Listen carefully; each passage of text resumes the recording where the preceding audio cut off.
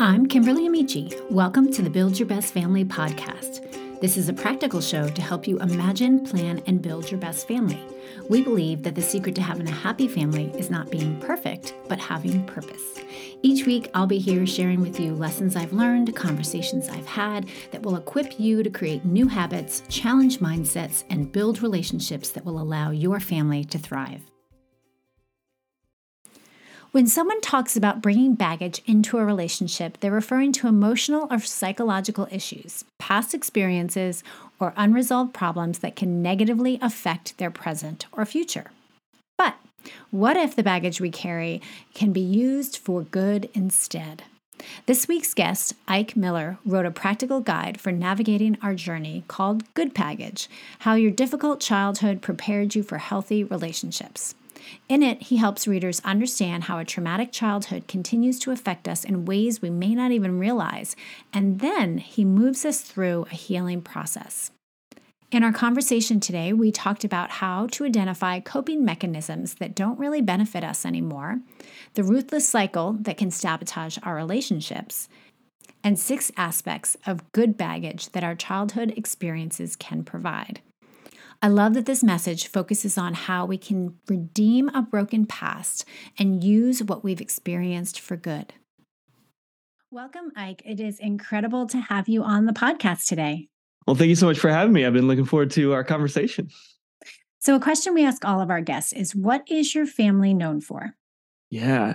I don't know if this is positive or negative, but I would say Sharon and I at least are known for taking on too much. Finding ourselves in situations where we're like, 5 years from now, we'll look back and think, what were we thinking? And we just kind of keep finding ourselves in that. And so I think some of it is we operate well when we've got a lot going on, but also that gets us in trouble when we overextend ourselves. Oh, I can imagine. So if I come over your house, what can I expect? What's the kind of atmosphere you have in your home? Yeah. So we have 2 boys and a girl. They are 11, 8, and 5. And so it's very loud. Sharon won't let this happen, but if you came over unexpectedly, probably the couches would be torn apart, be stuff, forts being built and that kind of thing. Kids in the backyard playing. And then we have a crotchety old Chihuahua that is 18 years old and, making her way around. And but, we really try to be intentional about our time together as a family. And so when it comes to out of work hour time, it's for the most part spent together as much as possible. And so that intentionality around kind of what can be predictable for our kids in terms of afternoons, evenings, times together is big. So, yeah. Oh, that's fantastic. I know, I have older children and I really feel like I'm starting to see the fruit of dragging them to each other's sports events, making sure, when we do have free time that we're spending time together. And yeah, so I'm starting because for a while it felt like we were forcing them to do a lot of things they did not want to do. We were actually forcing them to have fun sometimes, but I definitely have seen the fruit of that.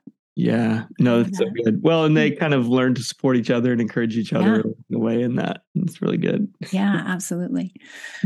All right. So your book focuses on redeeming the pain of childhood. So I'm guessing your childhood was not like what the one that you are creating for your family right now. That is very true. So can you just share with us a little bit about your journey and then what inspired you to write about this topic?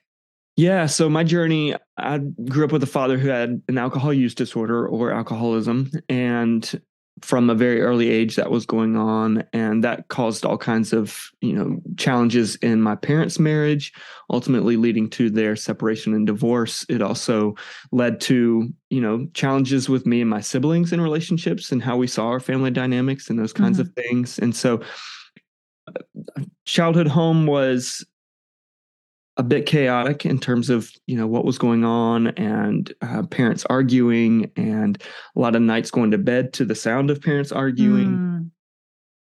My father can be quite harsh and at times abusive. And so that was sort of the environment that I grew up in. And quite honestly, I think because of having a youth group and having places where I could talk about these kinds of things, I think I felt like by the time I reached my early 20s, I had worked through a lot of that.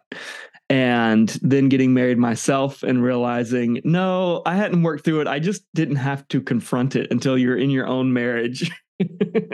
And, you start seeing things come out that, for lack of better information, you just repeat what you saw, And so realizing, oh man, there's more of that in me than I thought.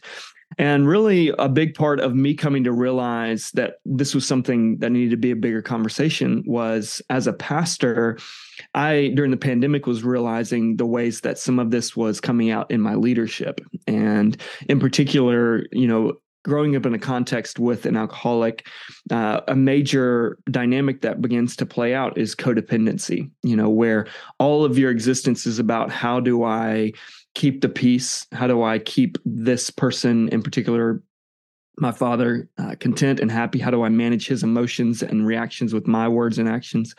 And I just realized I had transferred that to my entire church, where I was trying to manage everybody's emotions and reactions with my words and actions. And that's exhausting. You can't do that. And so again, realizing, okay, there's still some stuff that's playing out here. But in the midst of that, I also realized, as I learned more about my childhood and its impact, I also began to learn the ways that it had put tools in me that actually could prepare me for things like better leadership and better relationships, if I could learn how to leverage them. So for example, one of the easy examples of this is growing up in the kind of environment that I did, and any kind of chaotic environment, you learn to walk into a room and kind of read the emotional climate of the room. Are people happy? Are they sad? Are they angry? Is it safe to be here? Do I need to find a way out? And so you walk into rooms as an adult and you're looking for and reading emotional climate. How are people doing? And that can serve us negatively when we take on, okay, it's my job to make everybody feel better. But the ways that can be used for our good is to be able to say, in moments where we're in a tense conversation, or maybe things are getting heated, to be able to say, I realize the emotion is building up in this. Maybe we need to take a moment and step back and say, kind of, what's going on below the surface, a few layers. And that allowing space for vulnerability to open up, to say, when you said this is what I heard you saying. This is the story I told myself. And that can lead to a more productive conversation, because you could say, okay, let's step back and talk through kind of the emotion that's rising in the room. And so that led then to kind of realizing, okay, yes, our difficult childhoods put things in us that we've got to work through, but it also puts some stuff in us that, if we could learn how to leverage it, could actually benefit our relationships now. And so that's how this book came to be. Yeah, I love the emphasis on what did I develop that I could use for good? And the name of your book is called Good Baggage. And I know that when we think of baggage, it's not usually good. That's right. But I always feel as though there's got to be something that is good coming out of this. What can I learn from it? What can I learn about myself? I was just thinking today about my childhood, and then some conflict that me and my husband are having. And I'm like, Lord, you literally put me with somebody, and this, I'm sure it's common, you've heard this before, with someone that taps into the one thing, right, that I struggled with growing up. And then I was really just trying to process through, this is what it was like in my home. And now my husband has brought this to the marriage. And I'm like, could you not just do that one? So I'm like, Lord, I want to be able to not stay stuck. Yeah. And so how does that happen? So I love this book. I love the idea of it, for sure.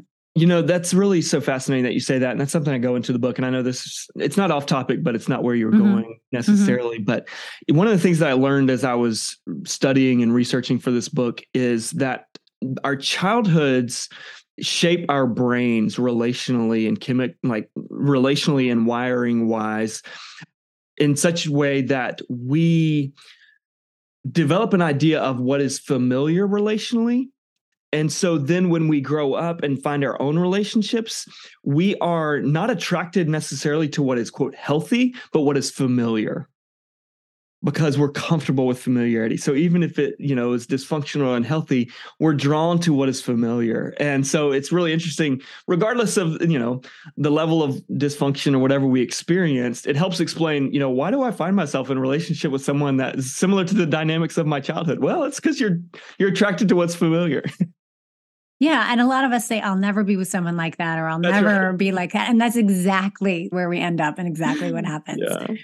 So there is something to breaking free from Mhm. unhealthy cycles. It's not just saying, oh, yeah, I'm never going to do that. That's right. Yeah. So let's talk about survival mechanisms. We develop coping skills as children. You said with your dad, like learning how to read the room and trying to be responsible for his emotions. What are some other coping mechanisms that we will pick up? And then how do we identify them? How do we know, wait, this is not serving me well right now? Yeah. So and it depends on the context that we're in, and the dynamics of our particular childhood. But some other ways that we develop coping mechanisms as children is, one, it can be related to the role that we play in the family. And so we may take on sort of a hero role where we feel that it is our responsibility to control and to make sure outcomes are okay and our siblings are safe and that they're okay and that they're taken care of. And, one example that somebody shared with me is that they grew up in a context where they had a sibling that was very sick. And so there was a lot of attention that was given to that sibling, rightfully so, but that left them in a place of feeling like, okay, it's not okay for me to need anything. And so how do I cope with that? Well, it's by making sure I'm taken care of. Nobody else takes care of me. I need to take care of myself, right? And so we develop those coping mechanisms. Another one can be a tendency to assume that the reason things are happening is everybody else's fault, and we don't take responsibility for anything. And as an adult, then we carry that into our relationships as an adult, where it's everybody else's fault. It's everybody else's responsibility. And I think the important thing is first for us to honor the work that our younger selves did to help us survive whatever the dynamics were of our childhood. It was crucial work. And so instead of shaming our younger selves, being able to say, thank you for the work that you did to help me survive that. But then being able to do the work to say, okay, how is that affecting me now? How is that continuing to play out now in my life? Another coping mechanism can be an escape to kind of a fantasy reality. As children, we live inside the worlds of the books that we read, the stories that we read, the TV shows that we watch. And so there can be an escape to some sort of fantasy reality. Others can be along the lines of the people pleaser, the mascot of the family. I just am whoever wants me to be. That's how I bring contentment and peace to the family. That's where I feel most secure. And so there's a number of roles that we take on or coping mechanisms we develop to just survive those dynamics. Yeah, I love that you brought up shame, because when we think about our past, we think about what we should have done differently, or why was my situation like this? And we carry that. And I think shame is one of those sneaky things that operate in our life that we don't even realize. And yeah, I think that's important to understand and identify that. Yeah, shame so a part of my story is with my father's alcoholism, realizing that addictive tendency or personality is in me as well. And a part of me kind of hitting my own wall was realizing that I was taking some anxiety medication and taking more of it than I should have been, and sort of starting to misuse it. And so in doing my own kind of counseling with an addiction counselor, one of the things that he talked about is how shame is this thing that sort of functions in our subconscious in a way that we're not always aware that it's functioning, and yet we're always trying to quiet it and silence it. And for those of us who grew up in sort of an addictive context, there is this powerful shame voice of you're not good, you're not okay. And realizing that one of the most powerful ways that we silence that ourselves is through the misuse of substances. And that was so powerful for me, because I think we hear all the time, 70% of children of alcoholics become alcoholics themselves. And I kind of was like, I understand, like, that that's an inherited thing. But at the same time, some people have parents who don't become alcoholics until after they're born. And so what's the dynamic there? And when you bring in that shame piece of some of our substance misuse is trying to silence shame, makes so much more sense. Oh yeah, that makes a lot of sense for sure. They don't know that they're carrying shame. They then pass it down to other people, and they use those things to cope. And so that's really interesting. That's really insightful. Yeah. I mean, we touched a little bit about relationships already, but talk to us about this idea of a ruthless cycle that sabotages our relationships, because gosh, I think of my own journey and my marriage and relationships, and we get caught in this cycle. And it's so hard to make the move to get out of it. So tell us more about that and how it affects our ability to build healthy connections. Yeah. So as I thought about my own relationships and other relationships with similar dynamics, this idea of codependency that I mentioned earlier is really at the root of a lot of it. And when we think about codependence, we typically think of people pleasing and approval seeking, but those are symptoms of the deeper issue, which is codependency is a trauma-related loss of self. What that means is at some point we went through something in our life that we had to be someone other than ourselves in order to survive. And so that can be a deep trauma, or it could just be a dysfunctional relationship where we had to be who somebody else wanted us to be. And the result of that is we have lost a clear sense of who we are. We don't know who we are apart from who we are to other people. And so we don't have a clear identity. And so codependency is kind of the first step in this cycle, which then leads to the second step of approval seeking. Because we don't know who we are, we don't know how to bring validation and affirm ourselves. And so we get that by seeking the approval of others. And our approval and our affirmation comes from other external sources of approval. And then the third step in this cycle is when we aren't able to gain other people's approval, or maybe we have created an identity for ourselves that demand us meeting certain expectations. And when we're not able to live up to those expectations, or we're too exhausted to keep up those expectations, we fall into deception. In other words, we try to deceive others into believing that we are this image that we've presented of ourselves. And so that then sabotages the relationship, because not only do they not know who we are because we've just been whoever they wanted us to be, but now we are deceiving them into believing that we are someone other than who we actually are. And so you're creating greater and greater distance in those relationships. And ultimately, when that deception is unveiled, there's also now the breaking of the relationship because of the broken trust that we are not who we have said we were. And so the cycle is this cycle of codependency, approval seeking, deception. And then the fourth piece that I get into is boundary issues. We use deception as a kind of protection in our relationship, meaning I don't feel safe enough yet to be vulnerable with you, to tell you who I really am, to create the right kind of boundaries. And so I'm going to present an image of who I am, or I'm going to tell you things like, I don't feel safe to be with you, but I don't feel like I can tell you that. And so I'm going to make lots of excuses around why we can't be together or why we can't be in relationship with one another. And really what we need to learn how to do is have boundaries. How do we have emotional boundaries to say, I want to be in a relationship with you, but you can't talk to me that way. Or I want to be in a relationship with you, but if you're going to do these certain things, then I'm going to have to create this kind of distance. And the reason we don't have the ability to set boundaries is because we don't have the affirmation and the validation in ourselves to believe that apart from you, I can be okay, that I can have validation in myself. And so we find ourselves back in that cycle again. That's why it's a cycle, is I'm right back to approval seeking. I need your approval in order to be okay. And so that's kind of how the cycle goes on and on. Yeah. I mean, we're talking about it in the context of partnership, marriage, right? Yeah. With a relationship with one other person. But I can see where moms can struggle with this in relationship with their kids. Absolutely. There's this thing about wanting to make your kids happy and wanting to please your kids and wanting your kids to think that you're a great mom. And as I became mom of teenagers, that was a big struggle. It was like, okay, do I lay the law down and fear my big fear was ruining that relationship or Mhm. breaking that bond. But Yeah. really what was at stake was, am I going to stick to my values? And Yeah. are we going to continue to be the family that we believe that we should be? Yeah. And am I willing to make my children uncomfortable to Mhm. do what I believe is important? But Yeah.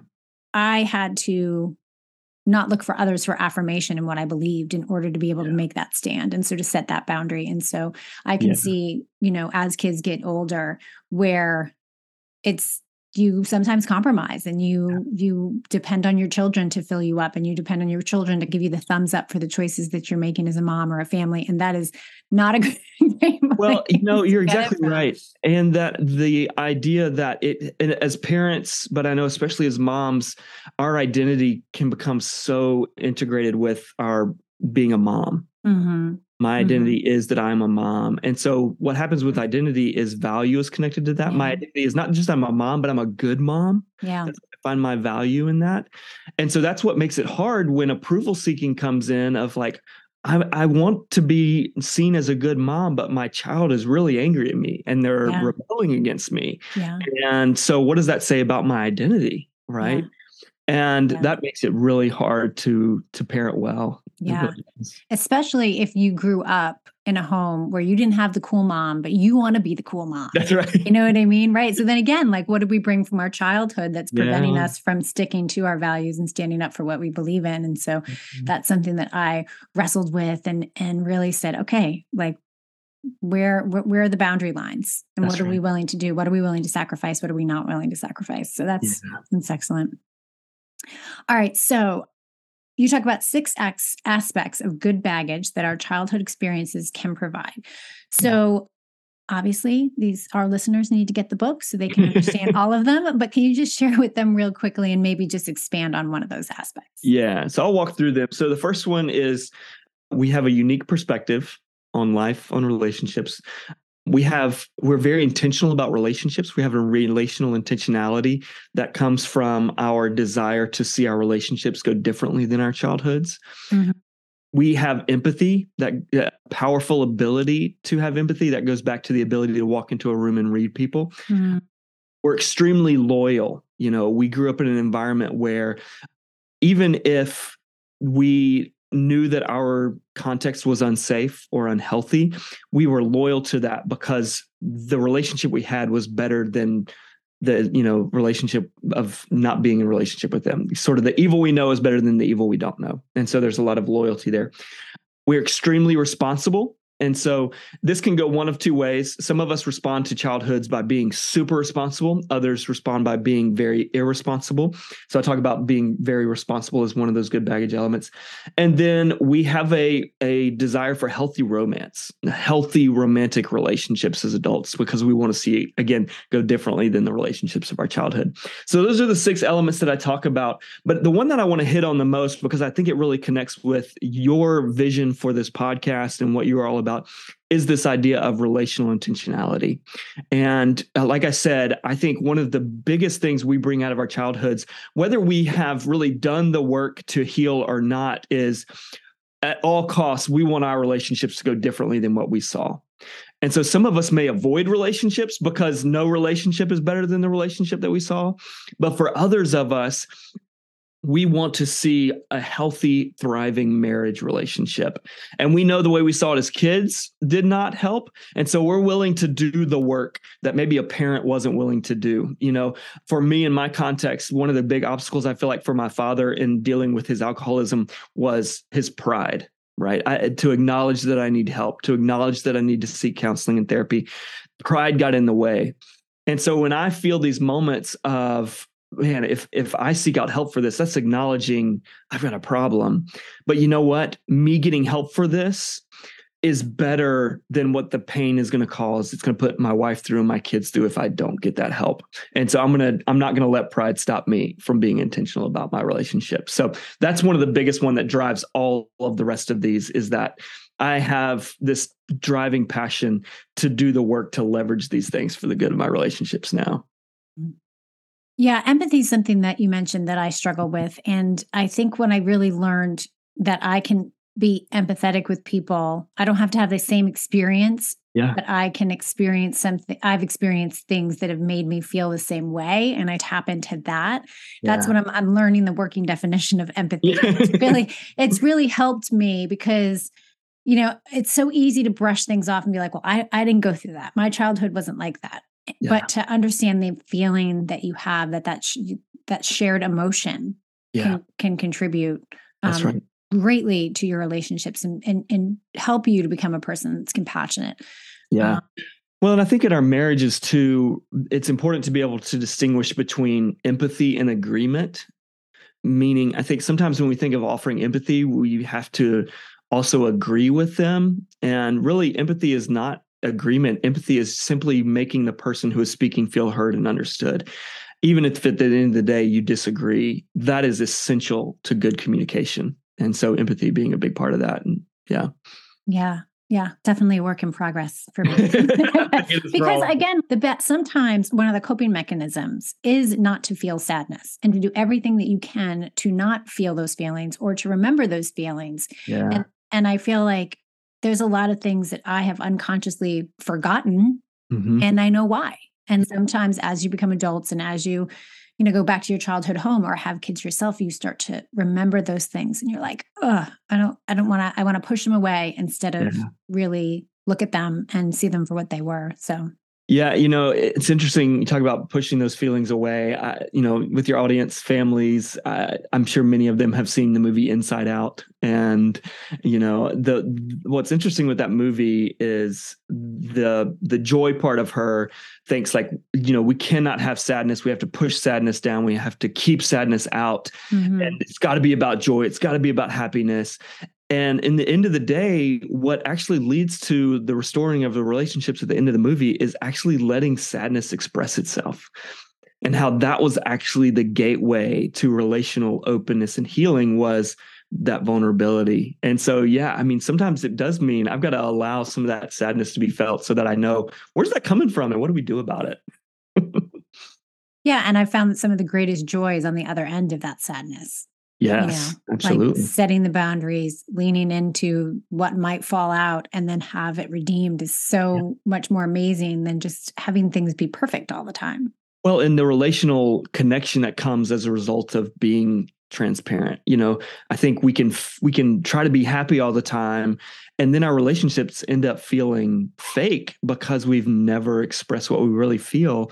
And some of my most powerful moments, I feel like Sharon have been not those moments where I'm just crushing it and I am like living my best life and I'm awesome and happy all the time. It's when I'm like, I'm really having a hard time with this and I, just need to be able to talk about this, or I feel like we haven't been as close lately. And gosh, those moments where you articulate those feelings, actually, you feel so much closer all of a sudden because you actually you're sharing your internal world.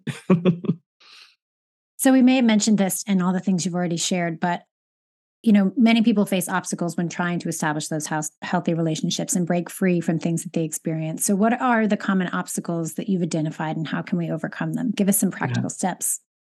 Yeah, I think the first thing is one, recognizing in yourself that if I want things to go differently in my relationships than the relationships of my childhood or even just past relationships as an adult, that's not just going to happen. I'm going to have to be intentional. I'm going to have to do some things differently. I'm going to have to seek some outside wisdom. And so first, just believing that and accepting that that is the truth, because we can end up going into another relationship with the best of intentions and thinking, okay, I just need to think about this differently.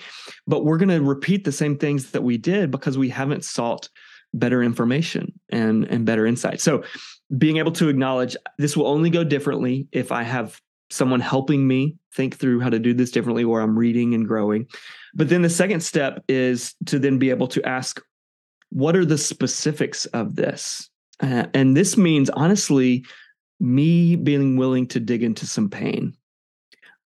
Where do I consistently feel frustration in relationships? Where do I consistently feel pain in relationships? And that opens the door to saying, okay, these are the areas, these are the places where work needs to be done. So for example, if I find myself in a marriage relationship where the sexual part of the relationship is really hard, then I need to do some work to investigate why. It's not just enough to just take that for granted. It's just hard.